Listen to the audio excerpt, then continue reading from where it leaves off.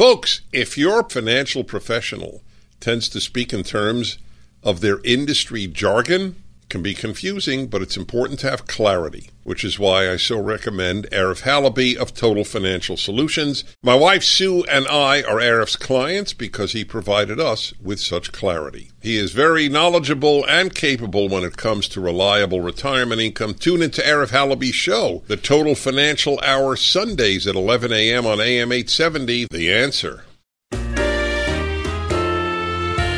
Financial security will help you live the life you dream. Learn about financial power, the Total Financial Hour. Now higher income strategy. Learn from Arif Halaby. Hey, welcome back. Thanks for staying with me. Arif Halaby, the Total Financial Hour, your place for news, talk, and information. AM 870, The Answer. Thanks for being part of the show. I appreciate it when you send in your emails as well. Arif at tfswealth.com. Arif, A-R-I-F, at tfswealth.com. And you guys had a lot of great things to say about our recent interview with Dr. Jeffrey Tipton. So I appreciate that. It was a great experience to interview him and have him be a part of the show a few weeks back. So thanks for being a part of the show, listening and sending in your comments. All right. This is, I hesitated bringing this to you because it's a little sad. And so I want to preface it knowing that you know it's sad and I know it is because it's a real person, right? These are real people. And I think you have to be okay with that real people suffer and real people have pain and real people are scared financially. So it's okay to be scared financially. It's okay to be unsure. Right, a lot of people go through that part of their lives, and that's part of life. What I don't want you to do is to be in a sinking boat, and instead of trying to repair the holes or bail out the water, some of you just keep putting holes in the boat. I say, right, the old adage, when you're in a hole, stop digging. Don't make things worse. I can give you a bunch of little stories that people have said over the years to make it clear to you. But the bottom line is, if you're in a bad situation financially, you stop the things that are leading to the bad situation. Okay, so kind of keep that in mind when we go through this next email. I don't want you to make dumb decisions on top of dumb decisions because you're the one that's going to suffer at the end. All right. This is from Jen. Dear Arif, I've been married 42 years, and I have just found out that my husband has been a phony all of these years. He lied about his faith, he lied about our finances, and he lied about his day-to-day activities. I'm unsure how to begin the rest of my life, financially speaking. It has been about a year, and the settlement I just received is about $780,000. That includes the money from the sale of the house and the disbursement of our retirement accounts. I have my 3 children, but I do not want to live with any of them. They have all offered, they're all good people, but they have their own lives. And I want to try to do this on my own. Should I buy or rent? Continue to rent. I'm currently 63 years old, and I'm scared about retirement. My Social Security income is going to be around $2,800, but at the age of 70. I currently earn about $60,000 a year, and my company has a retirement plan called a 401k. I think I'm going to have to work at least until age 70, and I know my future is going to be very different than what I thought it was going to be just a few years ago. Thank you in advance for your advice. I hope you can help. All right, guys. That's Jen. I told you it was going to be a little sad, huh? Sorry about that. But there's hope, and I'll tell you why there's hope. There's hope for a few reasons. There's hope because there's answers to this dilemma. But I want to start by clarifying some of this because some of you might find yourself in this situation or soon will find yourself in this situation. I'm not going to go into the reasons that he was a phony about his faith or a phony or his day-to-day activities. That's her own personal things. You're certainly privileged to allow your own imagination to run wild, but he was just a dishonest person, apparently. And also you're going to say this, and I'm not going to blame you because I'm going to think the same thing. 42 years is a long time to play cover-up because somewhere in there she must have known something or even a lot of things. Sometimes, ladies, you guys think you can change him, right? I'm going to change him. He's a good man. Underneath all of that, he's a good man. Underneath this, and if you really got to know him, and when he wasn't drinking, and when he wasn't this, and when he wasn't that. So there's all sorts of ways and things that people do to cover up, to hide, to kind of create stories. But we're not going to talk about that. I want to talk instead about the financial part of it, because I think part of this is important for you and for me to understand. And it's this. She's going to have to work till age 70. There is no question about that. And maybe beyond. Because currently she earns $60,000 a year, which means she can at least make $60,000. Now maybe she's pulling money out of that $780 to live on each year, but she didn't indicate that. So let's say she needs $60,000 a year to live on. That's $5,000 a month. Social Security is $2,800 a month. Well, we need the other monies. What are we going to do with that? We're going to need another $2,200 a month to come from somewhere. That's going to be part of the retirement account, isn't it? So I want to be able to set that aside. We're going to have to let it grow. Now, you guys, let's be clear on a couple of things. You might have heard of something called a Qualified Domestic Relations Order, QDRO, also known as a quadro. All right, a quadro comes into play, for example, when you have a pension plan or a 401k where the assets are divided. You get $200,000, I get $100,000. We get 50-50, we get 70-30. Whatever it is, and it's divided, those dollars that are in there that are divided, okay, pretty important, those dollars that are divided need to be approved by a judge or you will be taxed on it. Need to be approved by a judge or you're going to get slammed on it in taxes and in penalties and stuff. So I don't want you to make that mistake. Right? People do, and it's not a small mistake. So make sure you do it properly. Make sure it goes from company to company.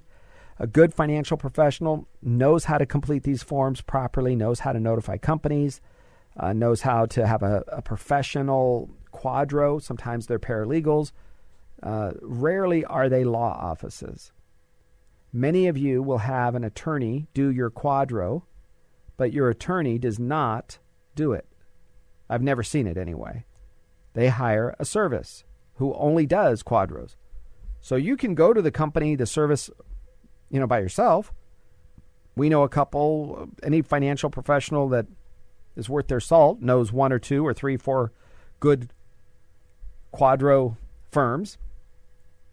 So if you tell your attorney to do it and they're going to charge you for it, they add more to the fee. So they take some and you take some. What does a normal quadro cost? Probably less than $750 or so. I know you're going to say, Arif, that's crazy because my attorney just charged me $2,000. I just told you the attorney's going to take a piece on the top of it for doing nothing, just passing it on to the quadro company. So there's a lot of good quadro companies. Do your research and make sure you can go directly to them. It will save you, at least $1,000, $2,000 or more per quadro. If he worked at Disney and then Boeing and all of those organizations need a quadro. So there's going to be multiple ones. But if you're just doing it from an IRA, an individual retirement account, where you're separating my money, your money, right? You keep this one, I keep that one. You keep this one, I keep that one.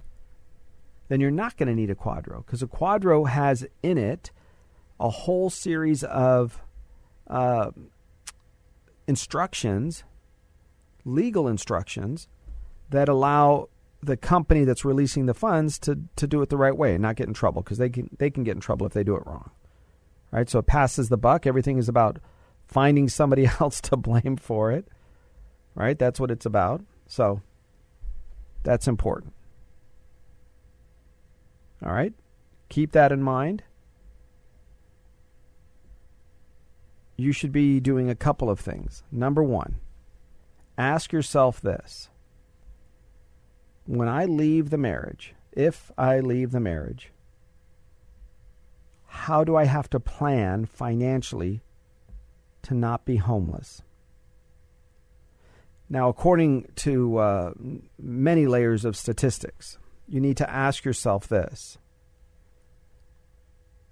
Why is it that the number one cause for poverty is a single mother having a child out of wedlock, right? A woman having a child, a teenager especially, a young woman having a child out of wedlock. That seems to be the reason that moves people into poverty. What is another reason? Well, this is my experience, 27 years, I'll tell you. Simple enough, just my observations, my experience. It's women that divorce later on in life. Kids are gone, good or bad relationship with them, right? Because usually 1 or 2 kids, 3 kids, one of them takes my side, 2 his side, her side, his side, our side. And the kids get involved. Now you don't have the support. You can't see your grandchildren. So men or women, but it seems to be today, because I'm dealing with a lot of ladies in their 60s and 70s, when the divorce comes, if it comes, you have to protect yourself. So what I need you to do, even if you're in a yucky marriage and you're planning on leaving soon, get your skills set up. Go back to school. Get that license again. You had a nursing license. Go back and get it. Renew things. Get that certification. Whatever it is, start preparing financially so that if you have to leave, you're not going to go and work for minimum wage at a burger place. Okay? I want you to get some skill set. I know it's scary. Take classes online. Do it on your cell phone. Do it in the middle of the day. Do it at night. You take classes, you get your certification, you go back to school, become something that somebody says, I'm willing to pay her $25, $35, $55 an hour. You have a lot of experience. My gosh, you have a lot of skill set.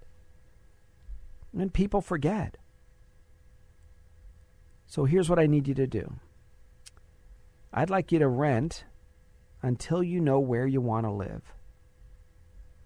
Right? Which child is going to be on your side? Which grandchildren need you the most? What area do you want to live? Do you still want to live in the same neighborhood that you used to live in for so many years? Is your church or your organization still an important part of your life? Or is it time to find a different place to worship? You notice I didn't say none, nothing, or something. No. It's something or something. Here or there, not here or nowhere.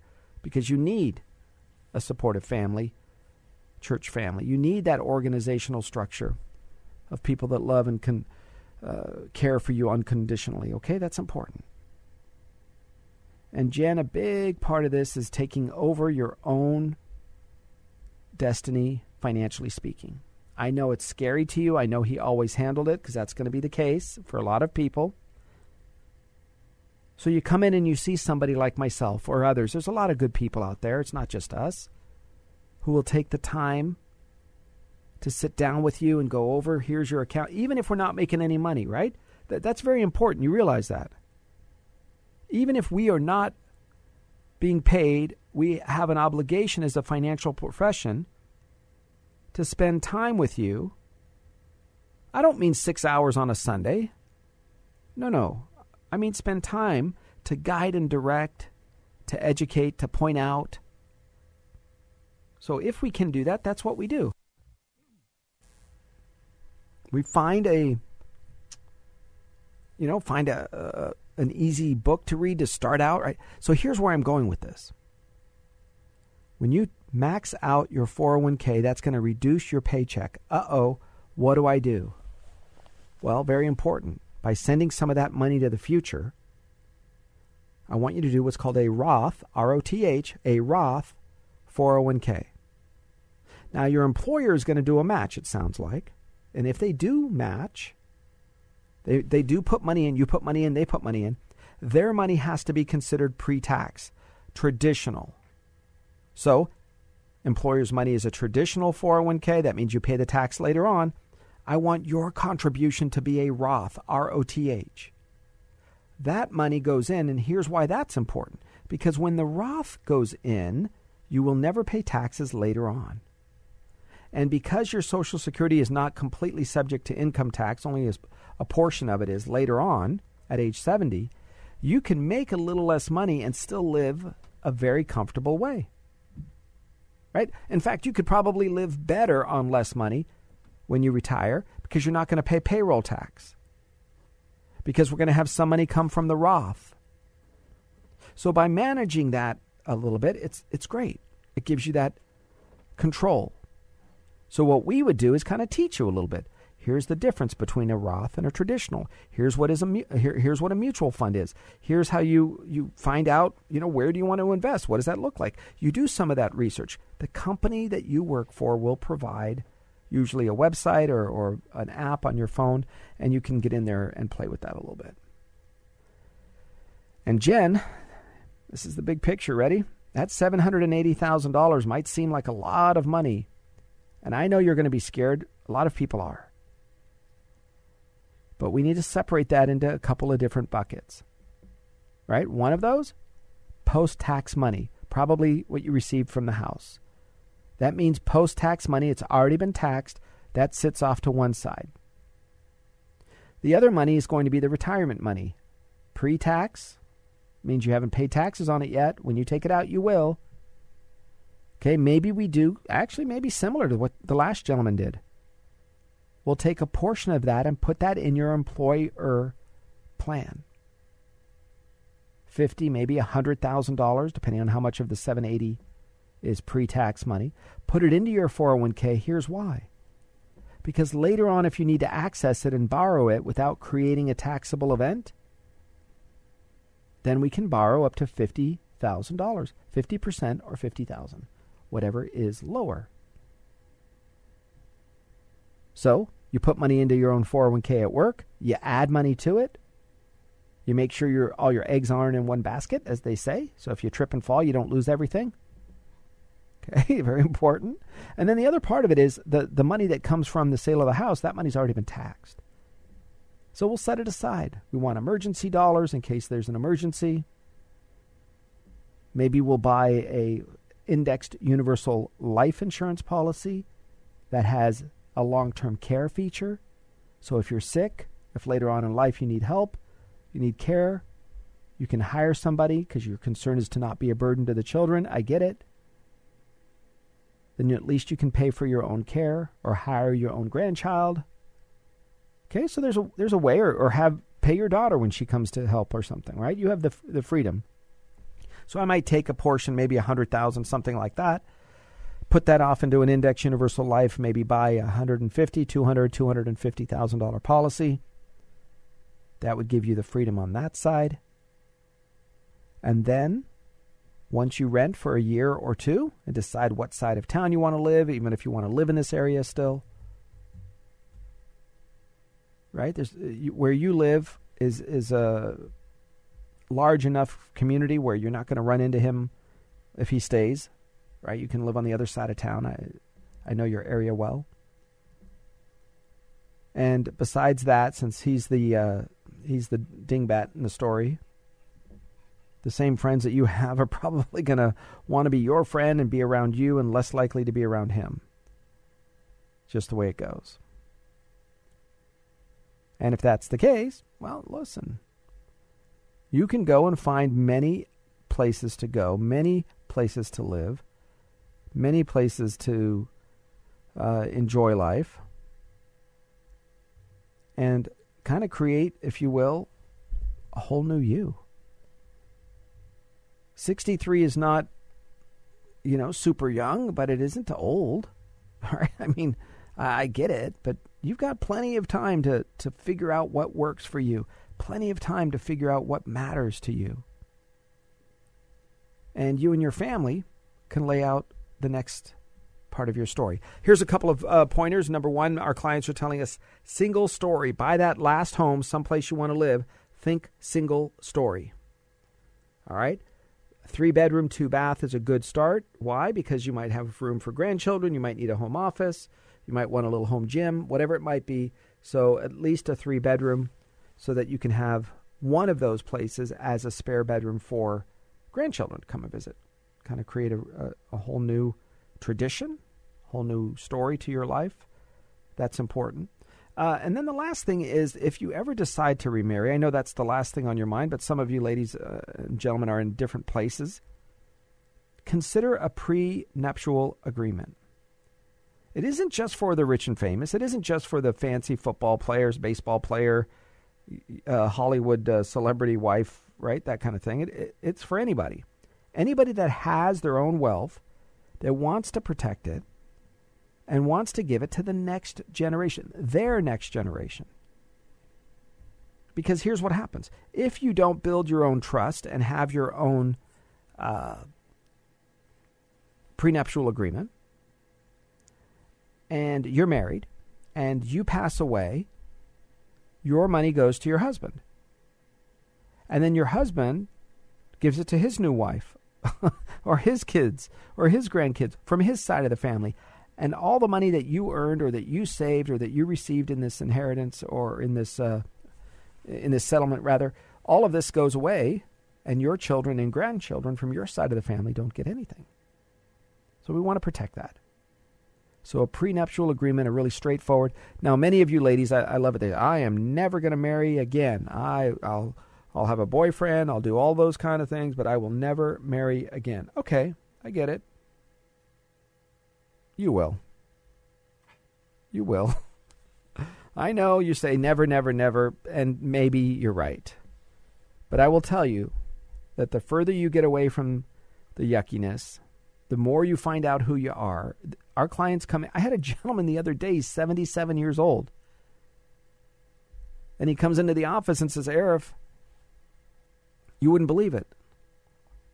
I'm married. I said, what? How long have you been dating? He said, about 8 months. I said, wow, that seems fast. He goes, Arif, I don't have a lot of time. I said, okay.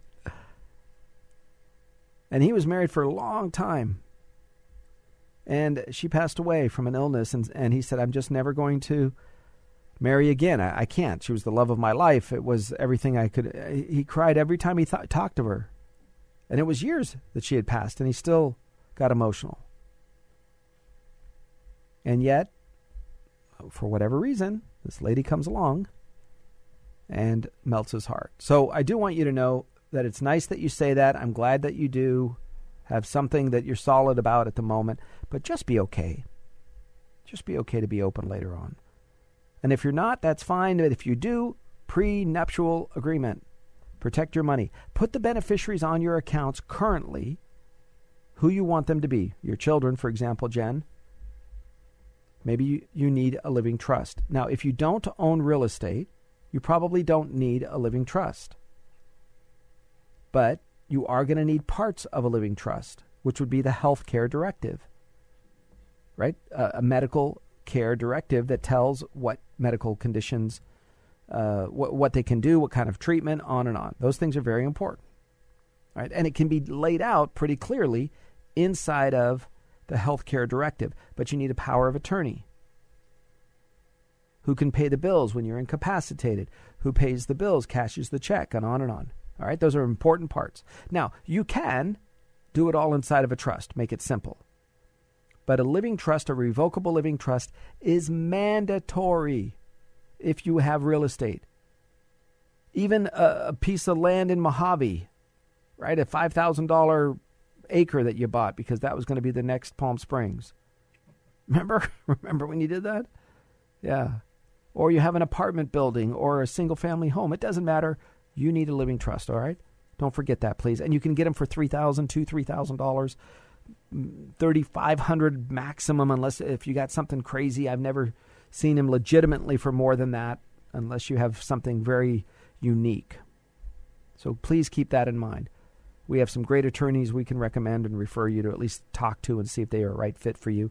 Use your judgment. All right, when we come back next week, your place for news, talk, and information. Send me your emails, Arif at tfswealth.com. That's Arif, A-R-I-F, at tfswealth.com.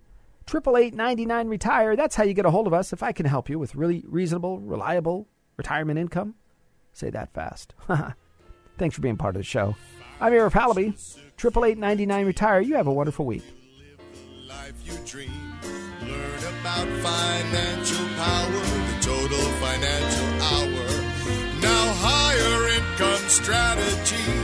Learn from Arif Halaby. Learn about financial power, the total financial hour. Now Arif has a plan for me. The information on this show is not intended to be the primary basis for investment decisions and should not be used to provide financial advice. Please obtain the guidance of a financial professional regarding your particular financial concerns. Past performance is not a guarantee of future results. This program reflects the views of Arif Halaby, California Insurance License 0B93792 of TFS Financial Insurance Services. TFS Financial Insurance Services, California Insurance License Number 0F22477, provides retirement income strategies using insurance and annuity products, which are guaranteed by the claims-paying ability of the issuing company.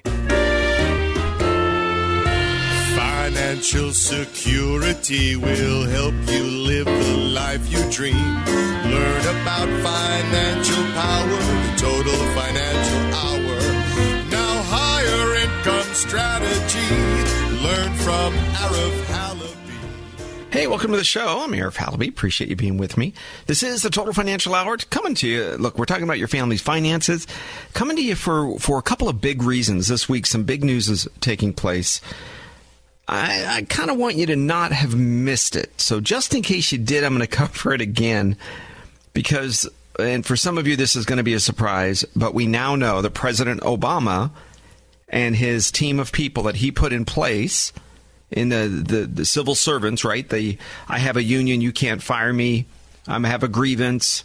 I have my rights, right? Those employees that are called government employees in the federal government system that are 4 and 5 and 6 layers deep, right? You can fire the appointed person, right? The political appointee and maybe even the assistant director. I mean, you can move those people around. But the civil servants, the government worker types that have been there for 37 years, who've been there for 4 presidents, 6 presidents, both political parties. They couldn't care less who the president is. They have their mission. They do what they do, right? In case you've missed the story, I'm going to tell you again, a friend of mine was in the state legislature here in California, and during the time that he was in office, he came up with, when they needed Republicans, by the way, now they don't need them. Now they're worthless in our government system. Really, just worthless. I mean, they're nice people. I didn't say they weren't nice people, but as far as any functioning, stand up for anything, no, they're the Vici, basically. I mean, they're trying to look like they're independent, but what do? You want no power? You want to sit on 0 committees? You want to just sit there with the office in the corner next to the broom closet and the ice maker in the restroom? So you hear those noises all day long? Yeah, we're going to move you because the Speaker of the Assembly and the Senate President, they get to decide where your office is. Right, so when you're a Republican, you either play along like the Vichy of France. If you're not sure who that is, look it up. But basically, he and the other side, the Democrat side, got together, and they said, "Hey, listen, we need each other. I'll give you this if you give me that." The old horse trading, right? You give me this, I'll give you that. So they had a great system in place where at the end, because of term limits, right, they both knew that they weren't going to be there forever, so they wanted to get some sort of legislation done, something to make a difference, to prove that they could do something. And also, listen, they believe it. And maybe it was good legislation. I honestly don't even remember what it was. But this is what I do know. He went to both. They both went to their chief of staff, chief legislative aide, chief of staff, and they said, hey, here's what we'd like to do. Draw it up, right? Because it has to be written up in formal language, has to go through the process. But both folks from the same committee agreed to it, and they came to an agreement. Well, the staff said, we're not putting our name on that. He said, what do you mean? Excuse me? You work for me. They said, we're not going to draft it up. One, because there's term limits, but not for the staff, right? The California staff there isn't term limits. They have 30-year careers. And they will work numerous government jobs deep inside of the state house, deep inside of Caltrans, energy, whatever, EPA, health this, education that. It's just like a company, like Boeing hires, right? When General Motors, Toyota, they hire, you go and you okay, I'm going to work for this for 2 years. Okay, I'm done with that. I'm going to go try over here. And you build, you worm your way into systems. And each time you get promoted, you're getting a pay raise. And you're worming your way into IOUs and you know me. And when they do that, it's the staff that runs the show. You didn't know that, did you? You thought it was the elected officials because, quote, term limits make a difference. No, they don't. It's a bad game, period. You might like it. You might think it's those entrenched Lindsey Graham types. Okay, yeah. Joe Manchin, Olympia Snowe, yes, they've been there forever. And they come up with good things now and again. I mean, they're not evil people. I think they believe what they believe, right? I don't think they change that. But what I do think is that you forget that when you give term limits to the elected person, the one that you put in office, ultimately, they're not the ones running the show. It doesn't take, maybe 5 years? Think of any other job. 5 years, six, 7, 8? Couple of terms? You work for this congressman or this congresswoman. You work for this state legislature, this state assemblyman, a state assemblywoman, this senator, state senator. When you work for those people, it's the staff that hold the power. When my friend shared this with me, I was shocked. I thought, you got to be kidding. Just fire them. He said, we can't. They have a union. Oh, my gosh. I go, what? He goes, well, we can kind of let them go, and then they just go down the hall, and they work until our term is up, and then they worm their way right back in. He goes, they're not going to go anywhere. We can't put a blacklist on them and kick them out the door because they've already made friends with everybody. They know, just like you know, people that work with you. And he reminded me, he said, remember when you were a police officer? I said, yeah. He said, look, you had this guy that you worked with in probation, and then this person when you went back to work, when you did undercover work, you remember that? Oh, yeah, I trusted that person. Oh, yeah. Then remember this person goes to the academy, and then when I got a job at the academy, and then, oh, I remember you again. And then 5 years becomes 10 years. And now everybody knows you, and you were my classmate. Oh, you got promoted before me. Hey, you were a good guy. I want to bring you up. Can you come and work for me? Work in one of my departments? I'm a lieutenant. I want you to be my sergeant. Right? I'm a sergeant. I want you to be my training officer. And you hire the people you like. That's just called normal. People you trust, really. But where does it really go sideways is this term limit thing. Here's why. Because you all are worried about horse trading, a pork barrel, people adding stuff to the bills. Got it. That's a problem. I agree. Stop it. You don't get to add these things to the bills. Right? Here's what we're passing, and then it stays that. But both the state and the federal government, when they put legislation on, and then you vote for it, and I vote for it, comes out of committee, it passes the House. Let's say you're a congresswoman or a congressman. Passes the House. You vote for it. It goes to the conference committee, right, where the Senate passes a version of it, not exactly the same, but close. The House passes a version, not exactly the same as the Senate, but close. Then they put a team of people, equal Republicans, equal Democrats, equal House members, equal U.S. senators. They sit on this, maybe it's 5, 5, and 5, I don't know, whatever the number is. And they sit on this committee, and they hash out the differences between the bill. I'll give you this if you give me that. Well, your version says age 74 is when the required minimum distribution is. Our version says age 73. And so they say, well, we'll make it age 73, but we'll make it age 74 at a later date, but you got to give us this. Okay, we'll give you that. And they come up with a plan. Then it comes out of conference committee, and congressmen and women, remember Senator Kerry, one of my least favorite human beings, most hypocritical, dishonest person. Yeah, remember him? He's some sort of climate czar, some sort of hypocrite now. Yeah, what he said, and he was honest. It was true, and I think he was the one, if I'm correct me if I'm wrong, where he's the one that said, I voted for it before I voted against it. It sounded dumb, but that's what he was referring to. He was right. I mean, he was exactly right, actually. I mean, there's no two ways around it. But he sounded kind of illiterate. I mean, he didn't explain the system the way I'm attempting to explain it to you. He didn't go over the process of, hey, listen, I voted for it in the preliminary round, and then by the time it came out, I didn't like the things that were in it. Which, if he didn't like the things that were in it, would mean that we probably would like the things that were in it. But in any case, I believe it was him, Senator Kerry. And that's why.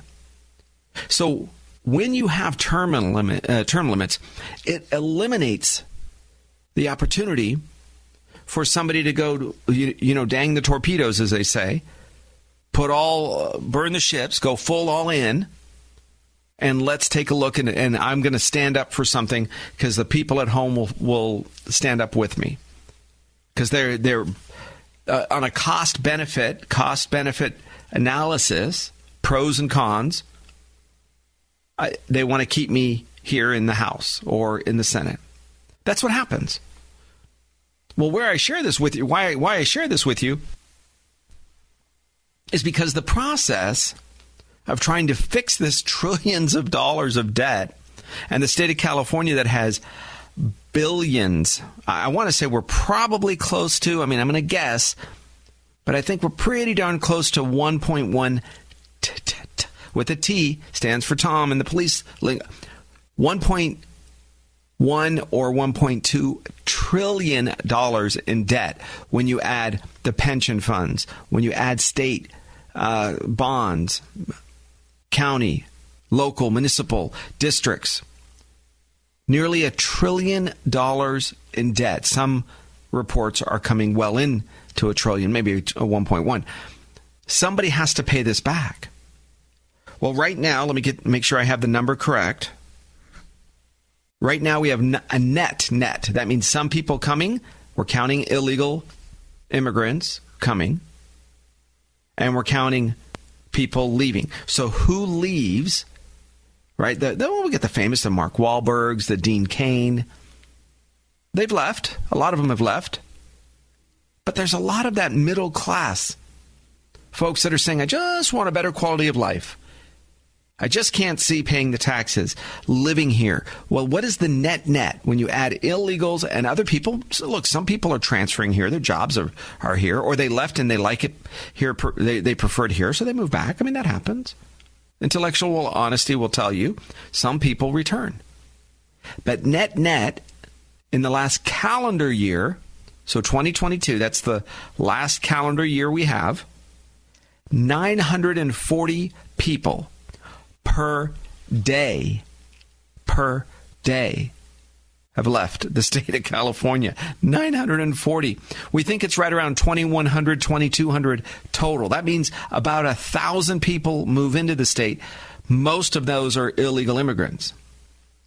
They're not migrants, and they're not illegal migrants. Migrants come in, pick vegetables, save their money, take it back to their home country. Illegal immigrants come here and have no plans, generally speaking, to leave.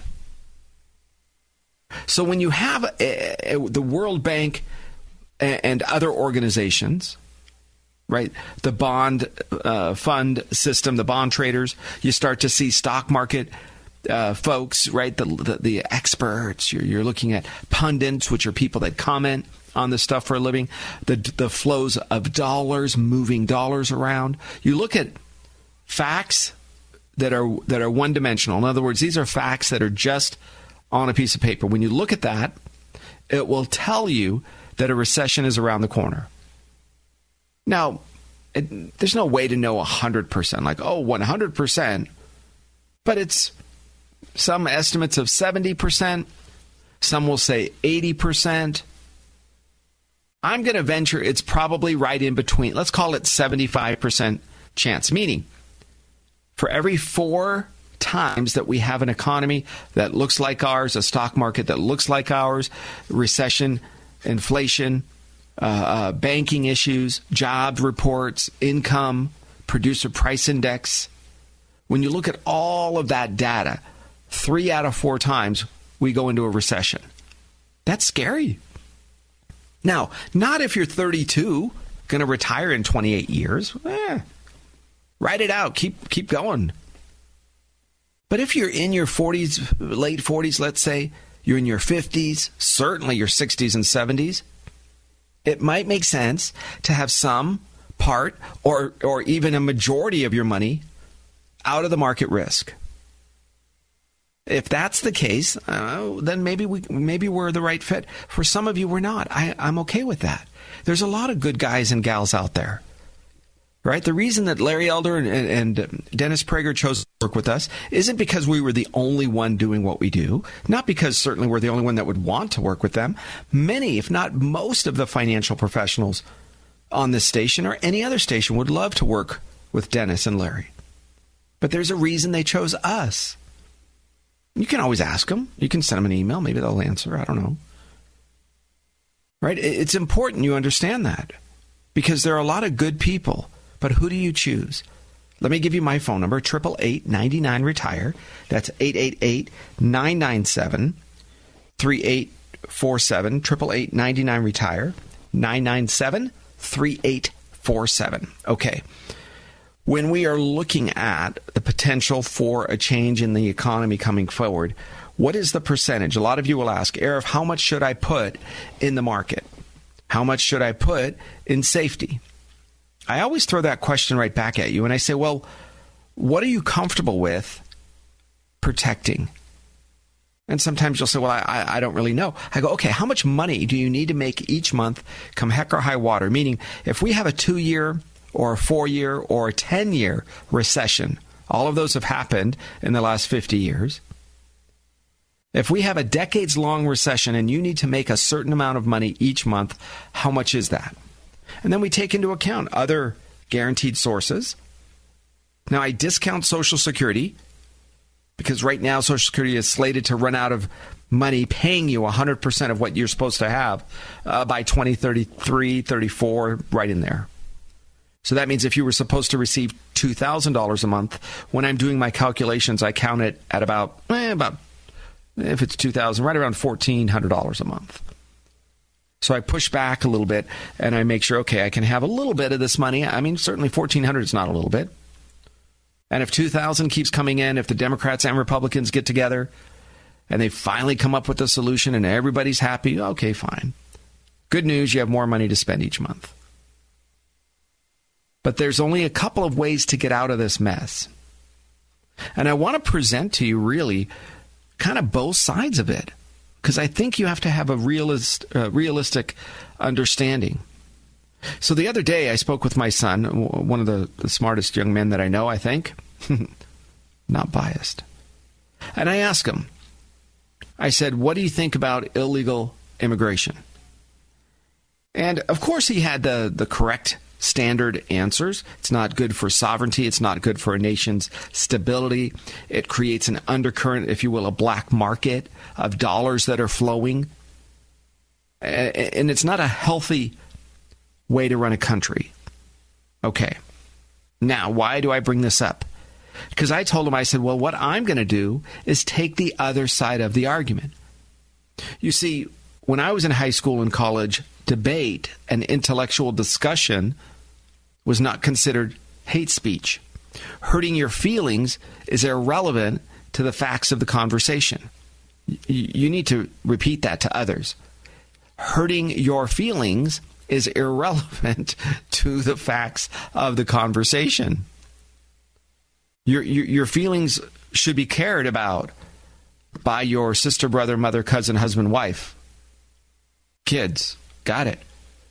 You don't want to be a jerk on purpose to those people, right? But saying the facts, saying that the trans hate crowd, the violent mob from Antifa, right, has become almost like a hired hit squad, the brown shirts, if you will, that their job is to be this upper middle class, and they are, white folks, and they are, from educated, quote, families and universities, and they are.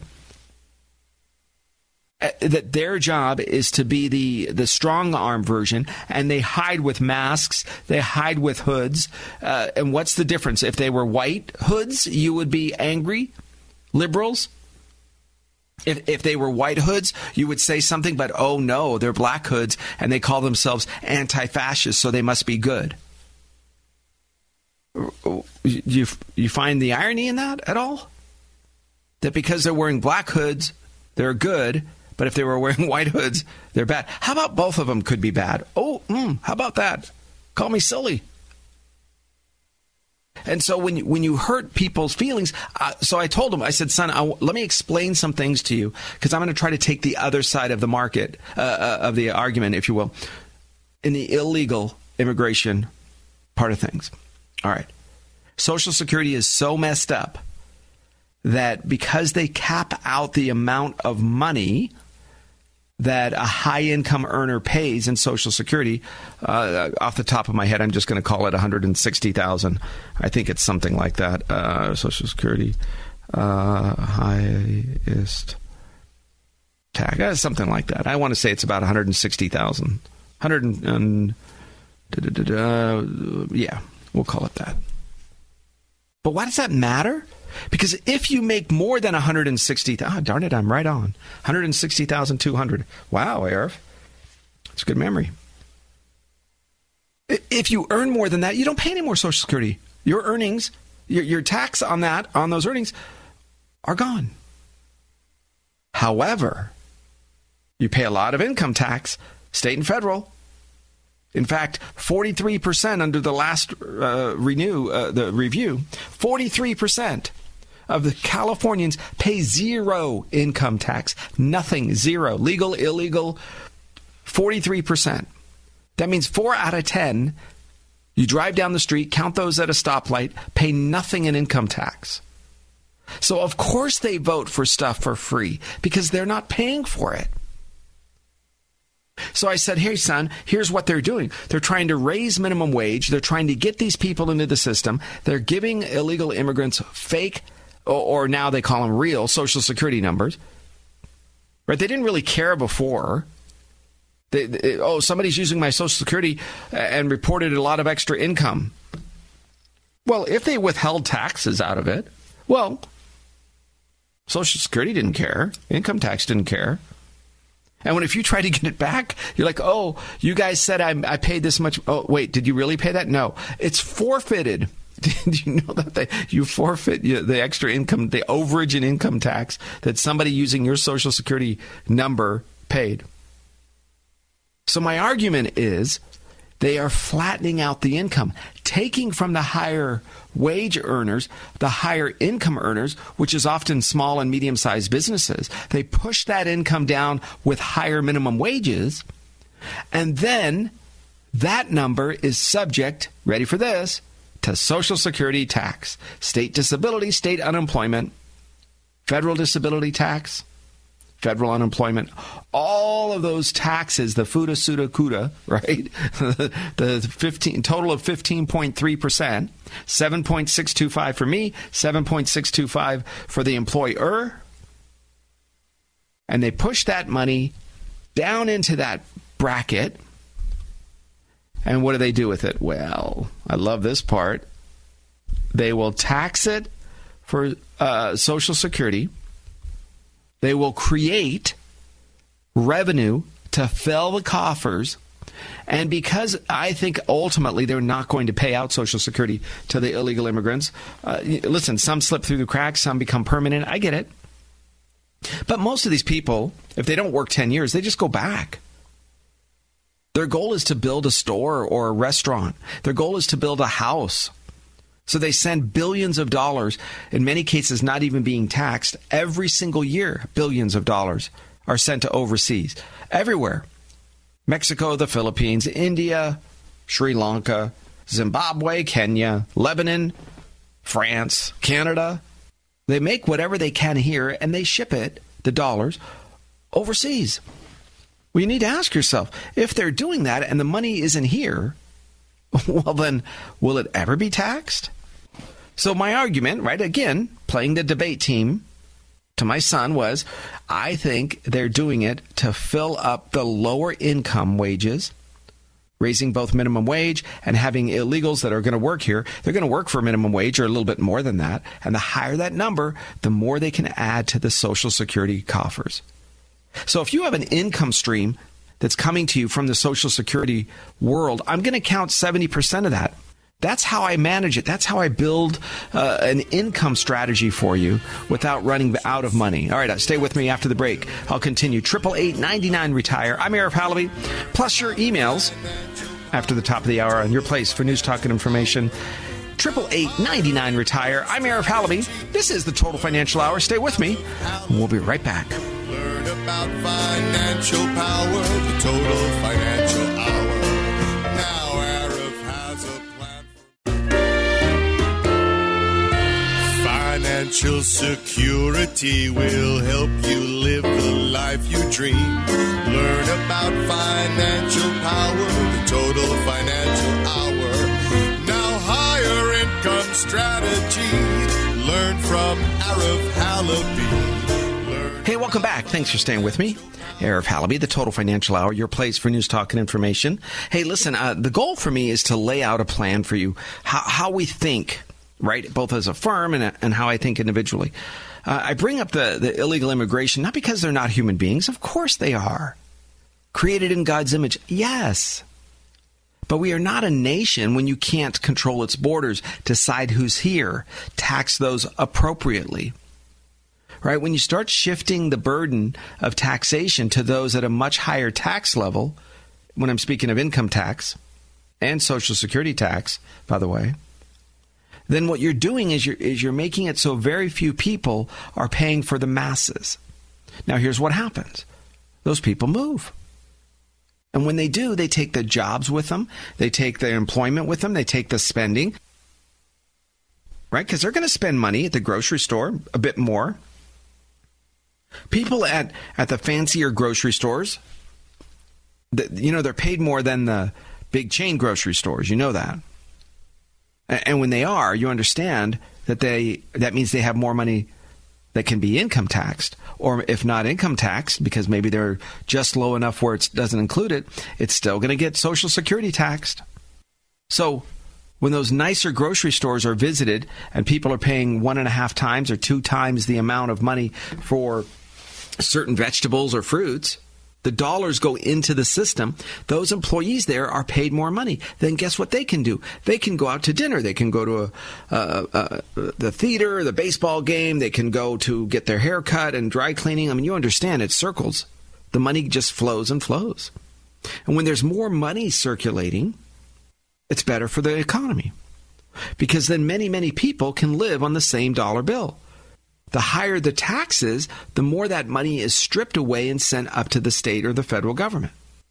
So you want the lower tax world. That's why the state of Nevada is drawing the Mark Wahlbergs and the Dean Cains and thousands of other Californians every single year, tens of thousands, in fact.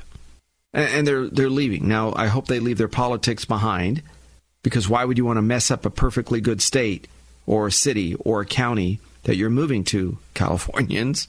And if you're going to go, just call yourself a political refugee, right? That's what we have friends that moved to another state. They said, yeah, we just tell everybody we're a political refugee. And sometimes they don't get it. He says, hey, have you ever been around a former smoker? And they'll look at you. Yeah, they're usually the most anti-smoking folks, or a former drinker, right? A former smoker especially. They are, they don't like it one bit. They fight back. So they will say things and do things to kind of keep you reminding that it's a bad idea. So my point is, people that used to be from California, you guys need to sit on school boards. Look, if you're part of the system that's trying to keep people here because you like it here, you have family here, I'm with you, right? I'm here. I don't like what they're doing to our state. I think you and I need to fight. I'm not here on the weekends on purpose just because, I prefer to work 6 or 7 days a week. I think it's important that the message gets out. I think it's important for you to fight back. Can you say Glendale Unified School District? When you listen to the way that those school board members are treating their customers. The customers are not the children. The customers are the parents and grandparents. The customers are not the school unions, the teachers union. The customers, or heaven forbid, the extremist, left wing of the party. The customers are the parents. That's why you need school choice. Parents will take their kids out in a minute, and they'll take the money with them. Right? You guys need to sit on the school board. If I see an elderly person, I don't know, 65 years old, if I see somebody who's eligible for retirement, they don't even have to be elderly, just somebody eligible for retirement, and you're not sitting in school board meetings because you have grandchildren that are subject to this perverted, left-wing, pedophile conversation. Right? If I see you at the golf course, but you don't have time for the school board meeting or the water board meeting or the city council meeting, right? If I see you walking into Target and still shopping there. I was in a store the other day grabbing a little quick energy drink, and I see a guy next to me with a Bud Light. And I asked him, I said, "Oh, you bought Bud Light?" And he looked at me. I said, "The guy, the man that dresses like a woman who drinks the beer and they had the problem." I can admit English wasn't his first language, but he understood what I said. And he said, "Yeah, what am I going to do?" I said, "Coors Light." He's like, "Oh." When he left, I asked the guy that owns the liquor store, I said, "Hey, I'm walking by, so I don't visit this place often enough to see any trends or anything." I just asked him, I said, "Hey, what are you seeing?" He goes, "Oh, man, my customers don't like it one bit. We can't put up flags. We don't put up any kind of political speech." He said, "You know what we do?" I said, "Oh, what?" And I kind of leaned in. He said, "We sell sodas, liquor, and snacks." And I looked at him and I gave him a thumbs up. I said, "Exactly. That's exactly right. Nobody cares if you're a financial company, Fidelity, Vanguard, nobody cares that you have some sort of diversion, equity, I say it wrong, equity and inclusion, right? Like you're supposed to have some sort of a conversation that somebody is different than their character. How weak are we? And if you see that, and you're still somebody who thinks it's a good idea to be doing fun things instead of standing up, fighting, pushing back, having arguments, debating, who else is going to do it? That's my job, is to get you in a steady stream of income. Look, our job is to keep your money safe. It's not to make you rich. It's not to double your money by the weekend. It's not to make it so that you have, $50 million. No. It's to keep you from being broke. It's to make sure your money can grow over time. Some years we're going to earn at zero. Some years we're going to earn more. It's to give you a death benefit, so if you pass away, your family can earn some money. Sometimes we can even do that where that money is tax-free. Right? So our job is different. It's playing defense with a little bit of offense now and again. It's playing defense with a little bit of offense, pushing back against inflation. But I don't want you to think that the answer to your success is trying to pick the next cryptocurrency that's going to, double by the holidays, right? I mean, you have to understand this is your financial life. You have spent a decade or more, 2, 3, 4 decades earning this. You think somebody that's 37 years old who still has student loan debt is going to make you rich? They may be very nice people, and most of the time they are. And probably many of them are listening to the show. I know when I was a new financial professional, I used to listen to the show 28 years ago. 10 years prior to that, I was a trader. I was an investor. So I did it just for myself and, help my family and friends, whoever would listen, I guess. So for the first decade, I did it as an avocation. Myself, it was a hobby.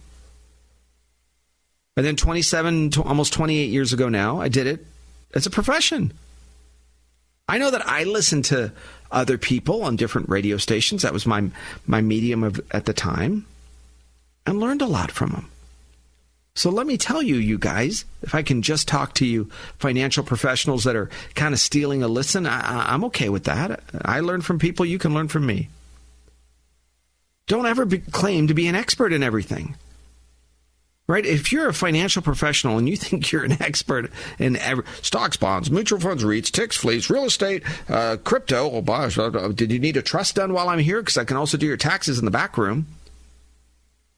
You might ask yourself, okay, so that's interesting.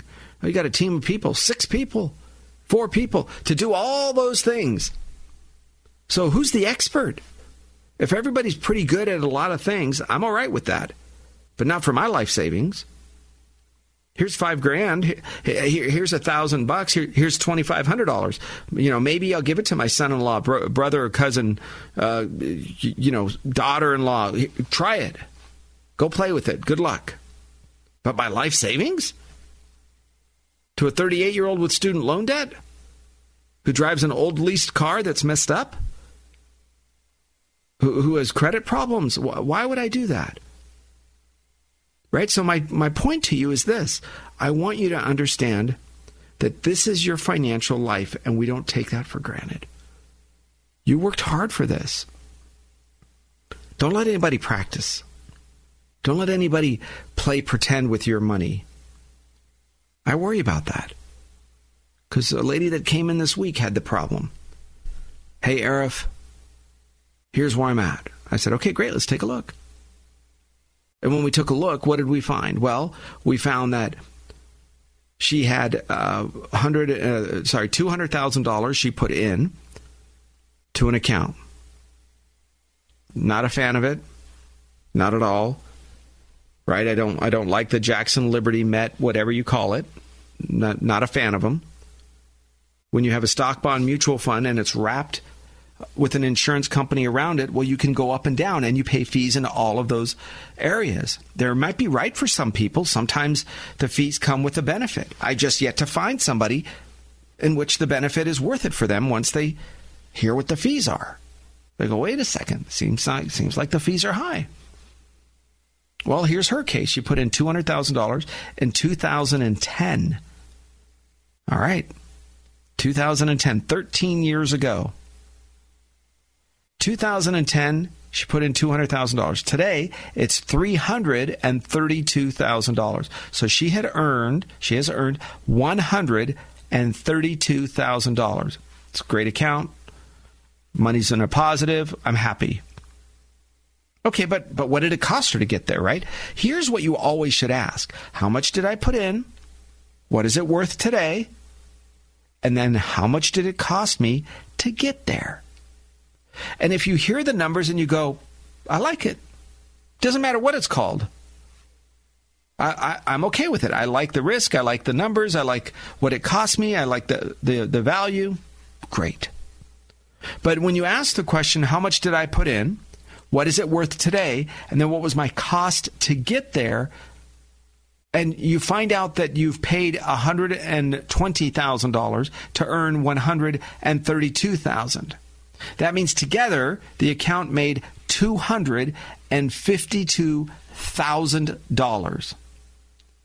The broker took about half, and the company, right? I don't know how they distribute it. Depends on how new the broker is, what promotion level, whether they're called a vice president or not, since everybody's called a vice president.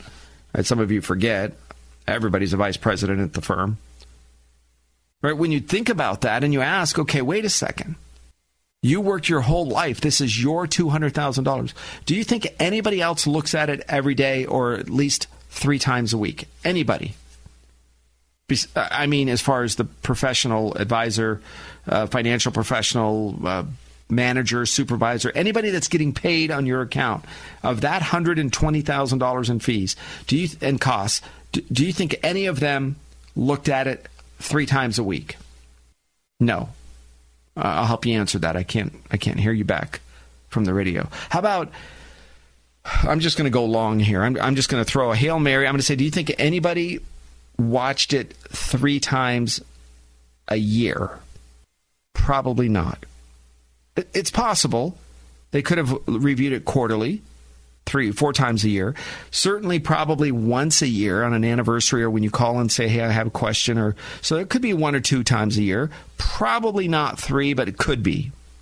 But now let's look at you. Since you guys made the same amount, right? Do you think you probably looked at it? Hold on. Once a day. Or the market in general, referencing your account. Once a week. Probably.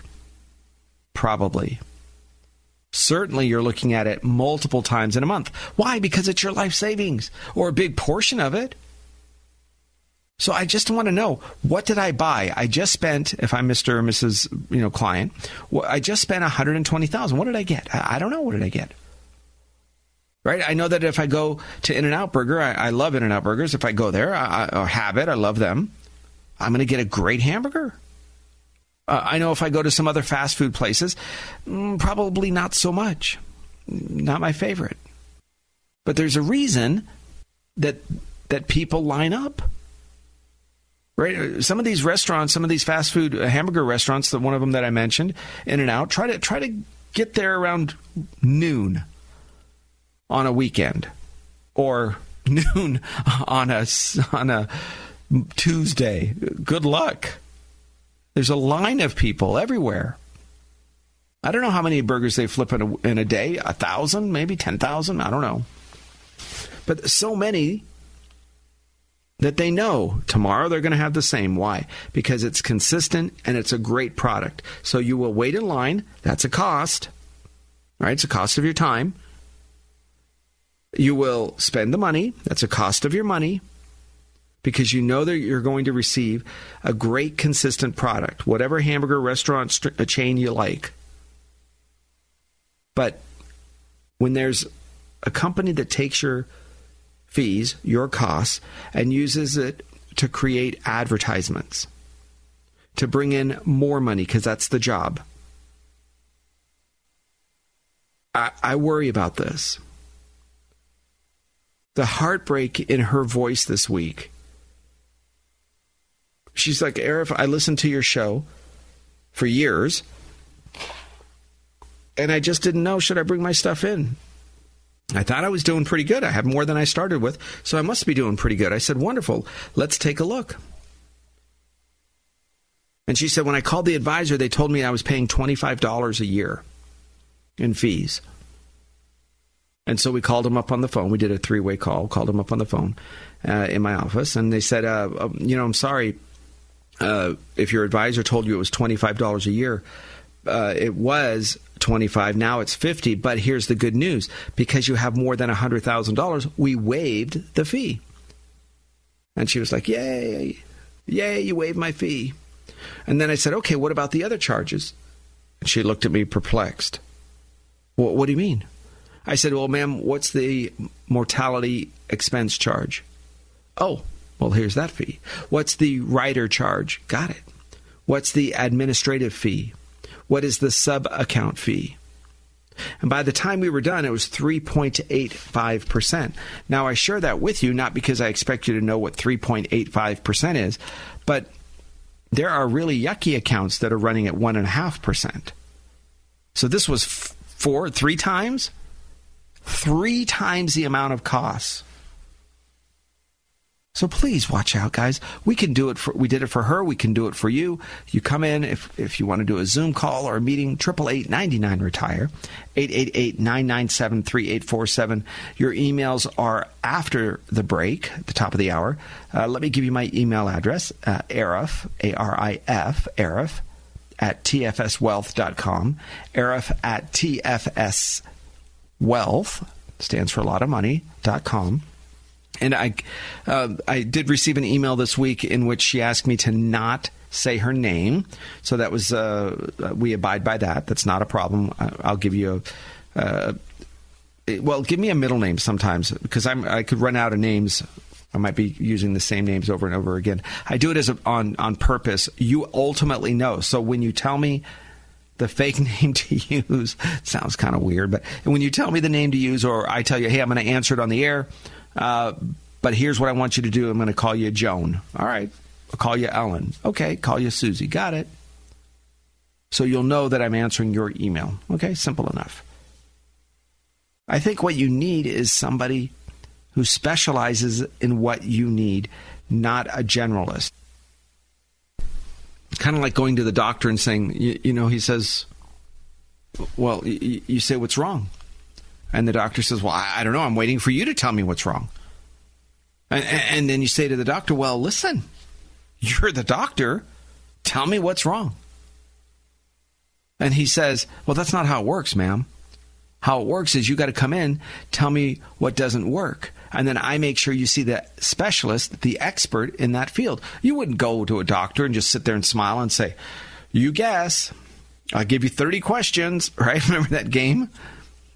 30 questions. I don't know if it's right. 100 questions, 10 questions, 12 questions. You wouldn't play a game like that. But you would sit down. You would lay down and say, I have a problem with my ankle. I'm going to go to a foot and ankle specialist. I have a problem with my kidneys. I'm going to go to a kidney specialist. Right? When I had shoulder surgery done a few years ago, November 2019, I think. When I had shoulder surgery done, I went to, like most people would say, one of the top surgeons around. Everybody thinks they go to the top surgeon. They specialize. He's the best. Well, I hope he is. I hope she is. I hope she's the person that goes in and knows exactly how to tweak it. Here's what I did. Simple enough. You'll see the lesson. I went to the physical therapist that rehabs shoulders, and I said, hey, I'm going to be having my shoulder worked on here. I'm going to have some surgery. It's pretty bad, says the MRI. But I have a question. Tell me who gives you the best results. In other words, when the patients come into your physical therapy location, 2 and 4 weeks later, 6 weeks, depending on what it is, I said, for me, it's shoulders. So who is the physical therapist for the shoulders? They say, oh, that's so-and-so over there. I go to her, and I said, you've obviously been doing this a while. And she says, oh, yeah, I've been doing it for 20 plus years. Got it. I said, who is the surgeon? She tells me, and guess whose door I knocked and said, hi, I'd like to have my shoulder worked on by you. Still wasn't a guarantee, but I got a referral from the right person. So, for example, if you're saying, hey, I want to make sure that my kids receive a great inheritance, you go to the beneficiaries. So you say, who do I know that has received a lot of money? What products did you use? How did you inherit money? They should tell you things like, well, we are the beneficiaries of my parents' accounts, and we received real estate, life insurance, stock market accounts that are not under an IRA, Roth IRAs. Those are the things to leave the beneficiaries. And they will tell you, oh, I didn't have to pay any taxes. You mean you had to pay taxes? You mean I didn't? Yeah. Nope, none at all. If your goal is to use the funds for long-term care, you ask a person who is currently receiving long-term care and financially able to pay for it. You say, hey, what products did you use to ensure that you have a great care, long-term care component in your life? Right? In other words, who can pay it? How are you earning the funds? You're not going broke in the other areas. And they say, oh, yeah, here's the product. Here's the person. You follow me? Oh, I want to have great retirement income, and I never want to go backwards with the stock market. I want to make sure that my income lasts my lifetime. I want to make sure that when the market collapsed this last week, right, we had some really yucky days. Certainly in the last couple months, we've had some really bad, runs where people would have lost a lot of money. I want to go to somebody and say, hey, you are currently receiving income in retirement. Did you get a pay cut last week?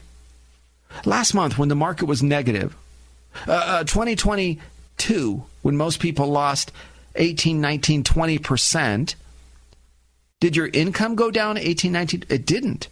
Can you tell me what products you used to not go backwards on your income? You see, I did that for my shoulder. You can do that. And you should ask people like me, hey, can you give me 2 or 3 referrals? People, I'm somebody that needs X beneficiaries. Okay, I'll give you 2 or 3 beneficiaries that receive the funds. I need some income. I expect to have income for 10, 20, 30 years. Do you have anybody that's been receiving income for a lengthy period of time? Yes, I do. Here you go. Here's 5 or 6 of them. And that's the way that you decide what the right fit is for you. Okay, my email address for your emails, Arif, A-R-I-F, at tfswealth.com. That's Arif at tfswealth.com. That's how you send your emails, your email questions. You can reach out to us at 888-99-RETIRE. That's 888-997-3847, 888-99-RETIRE. That's how you find out who we are. Maybe I can help you. We can do a Zoom meeting, an in-person meeting. It'd be my pleasure. It'd be my honor. After the break, folks, your emails. I'm Arif Halaby. This is the Total Financial Hours. Thanks for being part of the show. We'll be right back. Strategy, I'll retire comfortably, thanks to Arif Halaby. Now every dollar's got a job. Financial security will help you live the life you dream. Learn about financial power, the Total Financial Hour. Now higher income strategy, learn from Arif Halaby. Hey, welcome back. Thanks for staying with me. Arif Halaby, the Total Financial Hour, your place for news, talk, and information. We're talking about your family's finances, of course, getting out of debt, managing money, what's going on to the nation. How does it affect you, financially speaking, and otherwise? Well, you send me your emails. And when you do that, I get a chance to read them and answer them. Sometimes I'll answer them directly to you. Sometimes, if it fits with what we're talking about and if it makes a difference to others, I will answer it right here on the air. And I think that's a good service that you do for others. So thank you for reaching out. Thank you for doing that. It makes a big difference in the lives of other people who might be struggling with the same ideas or same questions. And it helps me to know what you're thinking as well. Send me your emails at Arif, A-R-I-F, at tfswealth.com. So Arif, A-R-I-F, at tfswealth, isn't a lot of money.com. Okay, guys, this is an interesting email. This is from Jim, and we're finding it more and more as people are finding their lives different than they originally planned. Right? You know that? Things change. You grow up, you get married, you think life is going to be a certain way. Well, things change, don't they? Well, let's talk about that here. Dear Arif, I'm a single dad. I'm 50 years old. I have 2 boys. I've always wanted to teach them about the proper use of money. Now, that includes the ability to earn enough money to save for their own future. Is there any advice you can give on teaching 2 teenagers the value of saving? I want them to learn from my personal accounts as well, and we are very open about those kind of topics in our family. I have $625,000 in my old company retirement account. It's called a 401k, and I would like to do something with it. My new company has a plan as well. I only have around $22,000 in it, and it's in various mutual funds. I plan on staying at this company for the rest of my career. That's about 20 more years. That means he's going to work, let's say, taking a pause there for a second, guys. That means he's going to work for about 20 years. That gives him about age 70, okay? So you'll see why that matters. I'm sure he probably did the math and why he brings that up like that. All right, continuing with Jim. My goal is to have this account create income for me for as long as I live, and when I start Social Security, both beginning at age 70. All right, let's see here. I have enough money for emergencies, around $90,000, sitting in my savings account. My goal is to move one more time and buy a different house. I'm not sure where or what, but I don't think I will live here through retirement. I don't know, should I keep this house or sell it? I should have enough money for the down payment when that time comes. Okay, let's answer Jim's email, guys. Let's take a look at what we have. So let's break it down. We got a couple of things. We have a single dad of 2 teenage boys. His goal is to teach them. That's nice. His goal is to teach them financial well-being. Look, in the old days, I mean 100 years ago, not forever, just 100, 120 years ago, if you were a plumber, your son was expected to be, think about it, a plumber. So your son would start helping you. Hand me that tool. What tool? Well, this is called a wrench. This is called a screwdriver, on and on. Your son would learn. He would be with you after school, maybe during the summers, during the weekends, holidays.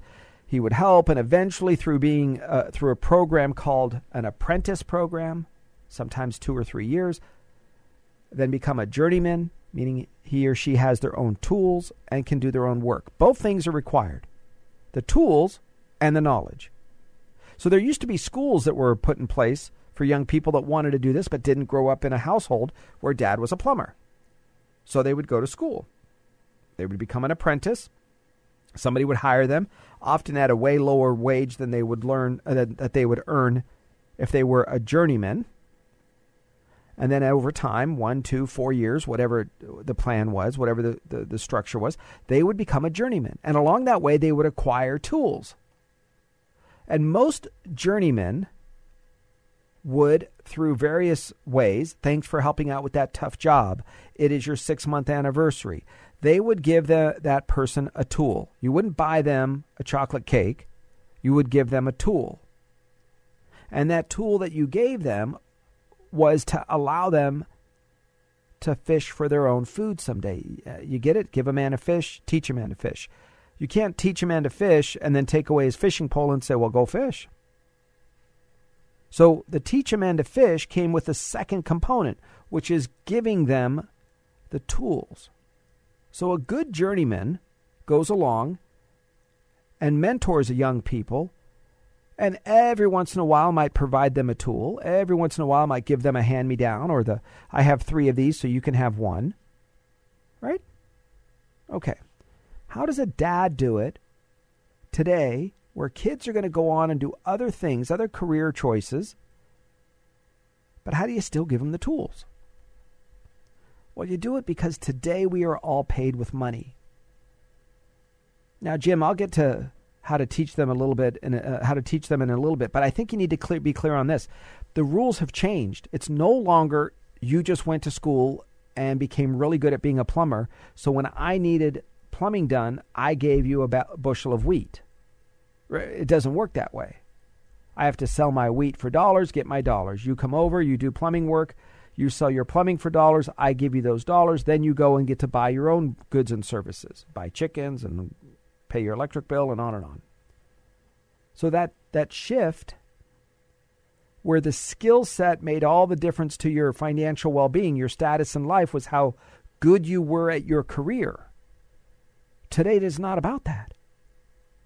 Today you can be an amazing artist, an incredible painter. You can be an amazing plumber. I mean, gosh darn it, you are somebody who really knows plumbing, but mismanage your money and you're broke. You're broke. Right? Is McDonald's in the hamburger business? No. They are in the real estate. They are in the franchise business. They sell supplies, straws and buns and cups to the other franchises. The franchisors are guaranteed consumers of the corporation of McDonald's products and services. The hamburger is just a tool to raise revenue so that McDonald's can collect, stay with me, the rent. Get it?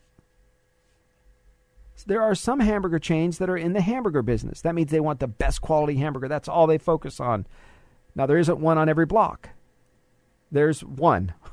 You know them. Or 2. There was one I used to go to. I think it was called John's Hamburgers. It's in the San Fernando Valley. An amazing place. But there was one.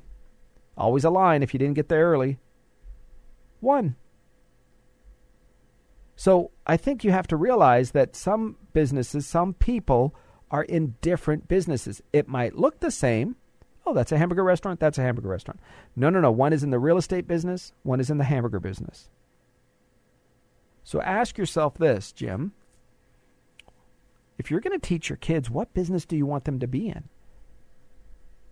I think you should teach them to manage their own money, because today, that's how we are paid. Because today, everybody is paid in dollars. whether you have a high school GED or a high school or a college PhD. Both of those people go to work and they are paid in dollars. Why is it that some people come to my office, they make $20,000 a month, and they're broke? Arif, I don't know how to live. How do people live in the Santa Clarita Valley? How do people live in Southern California, Glendale, Burbank? How do they live in Whittier where they're only making $20,000 a month? Arif, it doesn't make sense. I can barely get by. And there are other people that make $6,000 or $8,000 a month, and they're living wonderfully. They have a happy life. They travel. They live life comfortably. They do things. I'm not saying one is right and one is wrong. I'm saying one is in the hamburger business and one is in the money business. Right? So I want you to learn how to be in the money business. That means how to manage what you get so that you can live the life you want to live, so you can be what you want to be and create what you want to create. Okay, that's a very important component to this. All right, Jim is not going to start income until age 80. That means age 70 rather. That means I have 20 years to take and to build this account. All right. So what would I do? So for a lot of you, these company plans, these company retirement plans that you have at your job, you're allowed to borrow for any reason. I want you to only borrow for emergencies, but you can borrow for any reason half of what's in that company plan up to $50,000. So that means if you have $30,000 in your company retirement plan, you can borrow half or $15,000. If you have $80,000 in your company plan and you want to or need to, you can borrow $40,000. That's half. If you have $100,000, you can borrow $50,000. What if you have $300,000 in that plan? Yep, $50,000. That's the maximum. So it doesn't matter what you have after $100,000. The most you can ever borrow is $50,000. Period. All right. So what do I want you to do? Now, first of all, you have to still be working there. If you have a loan by an old company, you have to pay it back or it becomes a taxable event. So if you have an old company, you used to work there, you borrowed money 2 years ago, you left, you have to continue paying that back, or whatever's left that you didn't pay back is now given to you in a 1099. Okay, what if you didn't borrow? You have an old company plan. Now you're working somewhere else and you say, hey, I want to borrow that money. Sorry, you cannot borrow that money because you're not working at that company. So here's what we do. Jim, I'd like you to take about $100,000 and you roll over, you take $100,000 from your old retirement plan and roll it into the new retirement plan. So immediately the balance in the new retirement plan is $122,000. So you can borrow, if you want, half or $50,000. So it's just kind of a backup plan. It's just an emergency plan. Maybe you don't need it. Maybe you do. Maybe it's part of what you use as a down payment on your next house someday, because you can only borrow from a plan in which you are an active employee. So what do we do with the other $550,000? I would put that into an indexed annuity. Now, some of you are like, he always brings up indexed annuities. True, it's kind of like a mechanic that repairs BMWs is always going to tell you about, guess what, BMWs. But my main core component and the products we use are about safety first. So there's other things. There's CDs, there's money markets, there's savings accounts, there's credit unions. There's other products and services that we would recommend. But safety is the first priority, not losing money when the market goes backwards. So here's what I would do, Jim. By moving $550,000 over, when you turn 70 years old, 20 years from now, that account should give you in the neighborhood of $80,000 to $100,000 a year in income for the rest of your life. Now, 20 years from now, maybe it's worth half of that, but wouldn't it be nice to have a $50,000 a year pension someday? Yeah. Perfect. So that's the job of this money. The job of that $550,000 is to give you a lifetime income stream. Now, you can start income payments from that annuity later on and then stop it, or if you pass away, whatever's left goes to the kids or whoever you want it to go to. A lot of people are coming in lately and thinking that if they start income from an annuity, they give up the principal, meaning they give up the account and say, that's it. I had $100,000. I started income. I get nothing else. No, that is not true. Now, if you annuitize an annuity, then yes, it's true. But most of the time, you don't have to annuitize an annuity. In fact, I want to say one time I've done it in 27 years. Once, maybe twice, but once I know for sure. I still have that lady come in, we still talk, and she's still collecting her $500 a month from that account. So she's done really well. And you can always separate out these accounts into those two different buckets later on down the road if you want to annuitize it. But right now, that's not what I would do. Right now, I would put $550,000 into a 10-year account. You have 20 years. Let it keep growing even after the time that you select, 8, 7, 10 years, 9 years, whatever. It grows, it grows, it grows. And if the market is negative, it stays flat. What kind of fees do I pay, Arif? No fees. Ha, ha, ha. You don't work for free. You are right. We do not. The company's going to always make more than it gives you. Did you know that? I know it's not a shock, but companies are in this business to make money. And that's how we are paid. So they're going to make more than they give you. That's how they survive. That's how they pay us. But we do not take fees from your account. If you put in $550,000, Jim, tomorrow it still says $550,000. If they gave you a deposit bonus, then you might even have more money in that account. $600,000, $700,000, but it's added to the principal. So let's recap. What's the job of this money? By moving over $100,000, it provides the opportunity for you to borrow from it later on, if you need it. If you don't, that's fine. But it does give you the ability to borrow from it. All right, now what about the literacy, the financial literacy for the kids? Guys, you have heard me recommend in the past a book called Rich Dad, Poor Dad. Rich Dad, Poor Dad, Robert Kiyosaki. He was speaking once and said, a lady came up to him afterwards and said, "This is not a very well-written book. I'm an English teacher from XYZ College, and I was asked to come here, and I just want to tell you, I read this book, and it's not a very well-written book." He said, "Ma'am, with all due respect, what does that cover say?" It says #1 best-selling author, #1 best-selling book. Do you see that right there? Didn't say best written book. It said best selling book. If I wanted to write a best written book, I promise you it would have never sold. Not like this. And he was kind enough and then walked away. So I get it. Listen, you're going to have your own little commentary on it. That's fine. It changed my life. So much so that my wife and I started a scholarship fund that ran for many years. It was a 4-year scholarship for strangers' kids to go to college. And that's important because it wasn't my kids. They were babies still. But we did it because that book, in the honor of that book, and in my parents' honor, we wanted to start a scholarship fund to help those that might have needed just a little bit of help. And it was character-based. Someday maybe I'll tell you more of the details.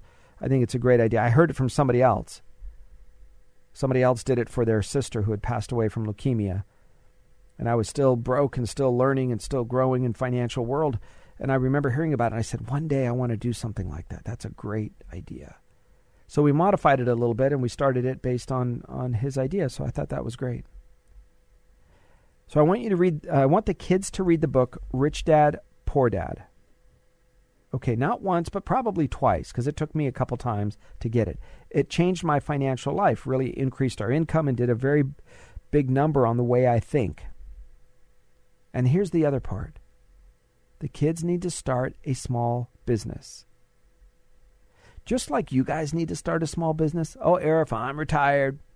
I'm done. Okay, may I tell you something?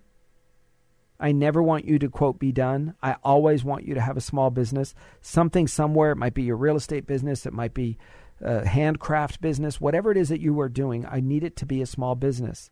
And you meet with your CPA and your tax advisors and you talk to them. And here's why. Because the whole idea about wealth in America and success is built around the tax code. And the tax code is written by small business owners.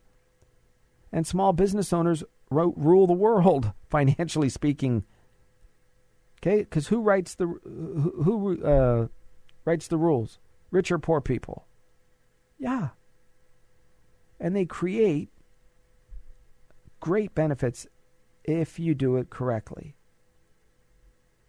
So that's what I need you to do. I need you to understand that rule.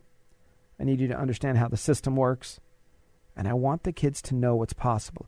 Look, Jim, you can teach them some things. That's what you're good at, of course. Even a lot of things. But you work for a company. So teaching the kids entrepreneurship is probably not your strength. Right? Teaching them to be their own boss, probably not your thing. Save $1 million before you're 40 years old, probably not your thing. But you can guide with values and with character and guidelines, right? You can guide and direct them in the direction where you can at least build the curiosity and build the right thinking. So make sure they're reading books by Rich Dad, Poor Dad, by Robert Kiyosaki. Rich Dad, Poor Dad is a great beginning. There's other books that are specifically designed for kids. You decide, what the maturity level and intellectual level of your children are. There's a kid's Rich Dad, Poor Dad version too. But I think it goes more towards the age of 12 or something, 10 or 12 years old, maybe 8 or 12. You just decide what their intellectual ability is. Okay, here's the other thing I want you to do. Remember I told you to start a small business. I want them to be okay with failing. So you have to look back the way you've raised them and see if you've given them permission to fail at something. Because if you have, and you've given permission for them to quit something, then they understand that their skill set and their ability is different than the other child, and it's different than yours, and it's different than their best friend down the street. And by doing that, they get a chance to try. They can go this way, nope, this way, yes, this way, nope, this way, yeah, up, got it. Because they might start a small business in one area, right? Making something that is going to work for. I'll give you a good example. I had a friend who was a fly fisherman, and he was a kid. He was a high school kid, and he would make these he tied these flies, and people were paying $100, $200 for these flies. They were amazing, and they worked very well. However it was, he figured it out. He used whatever material, and he used that money. Ready? Follow me. He loved it. He was good enough. He used that money to pay for flying lessons. Then he used the flying lessons, and he did something pretty amazing. He joined the U.S. Air Force. And in the U.S. Air Force, he became a fighter pilot. Now, after college, joining the Air Force, becoming a fighter pilot, and guess what? He now fly fishes and ties flies and sells them now and again. And he's a pilot. I won't tell you where he flies because you might ultimately figure it out. But you see how you can use your passion to fuel another passion. He may not decide I'm going to ever be the best fly fisherman in the history of mankind, but I can tie flies good enough to save money to do something else, right? So all of that to say, give them permission to fail. Give them permission to change their mind. Give them permission to stop, back up, and go forward and try a different direction. And men, I want you to treat your daughters the same. Right? Women, I want you to treat your daughters the same. I don't want you to put your sons down as if they're especially if they're white. Some of you woke women, right? The school boards are being ruined by woke women. Take a look at the ladies. Take a look at the people in these transgender, crazy strip club things they call teaching with a transgender, transvestite, whatever they call them. Right? Look at your child in there. Who do you think is in there? A strong man who's a construction worker? A man who's an attorney, a business leader? No, a woman who is guilty about whatever. Single mom usually divorced. Usually hates men. I mean, this is all a stereotype. I know it, but just check it out and see. And they take the innocence of their poor child and they put him in this crazy room. So men and women, give your daughters permission to be strong. Give them permission to succeed and to fail. And then they open up their small business, and then, surprise, they're going to take a chance. They'll start down one road, make a mistake, back up, try again. Before you know it, a fly fisherman turns into a pilot, or a kid that used to do things for his skateboard, another one of our clients, later became one of the top manufacturers in aerospace of the particular part that he makes. Makes 7 figures a year, and he started doing things in his garage for skateboards, which led him to here, which led him to there, which led him to manufacturing, okay? So do you see what I'm saying? Stay with me. After the break, I have your emails. I'm Arif Halaby. 888-99-RETIRE. That's 888-997-3847. Stay with me. A very interesting, a bit of a sad email, but I have some hope when we come back. I'm Arif Halaby. We'll be right back.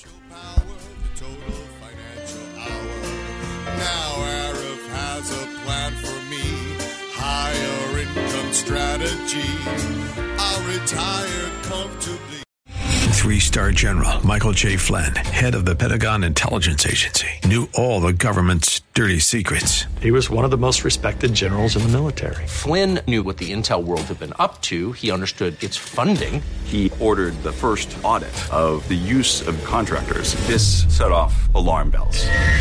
The explosive new documentary, Flynn, Deliver the Truth, Whatever the Cost, uncovers the facts behind this scandal. Flynn told the truth. He was the most dangerous person for Donald Trump to hire. I find out the worst enemy that I'm going to face in my life is right here in America. They took my assessment and they wanted me to change it. And I was like, I'm not changing it. They had to get rid of Flynn. With in-depth interviews, archival footage, and never-before-seen personal records of the man behind the headlines. I just felt like I was drowning. Flynn, Deliver the Truth, Whatever the Cost. Available now. Watch it today. Go to salemnow.com. salemnow.com.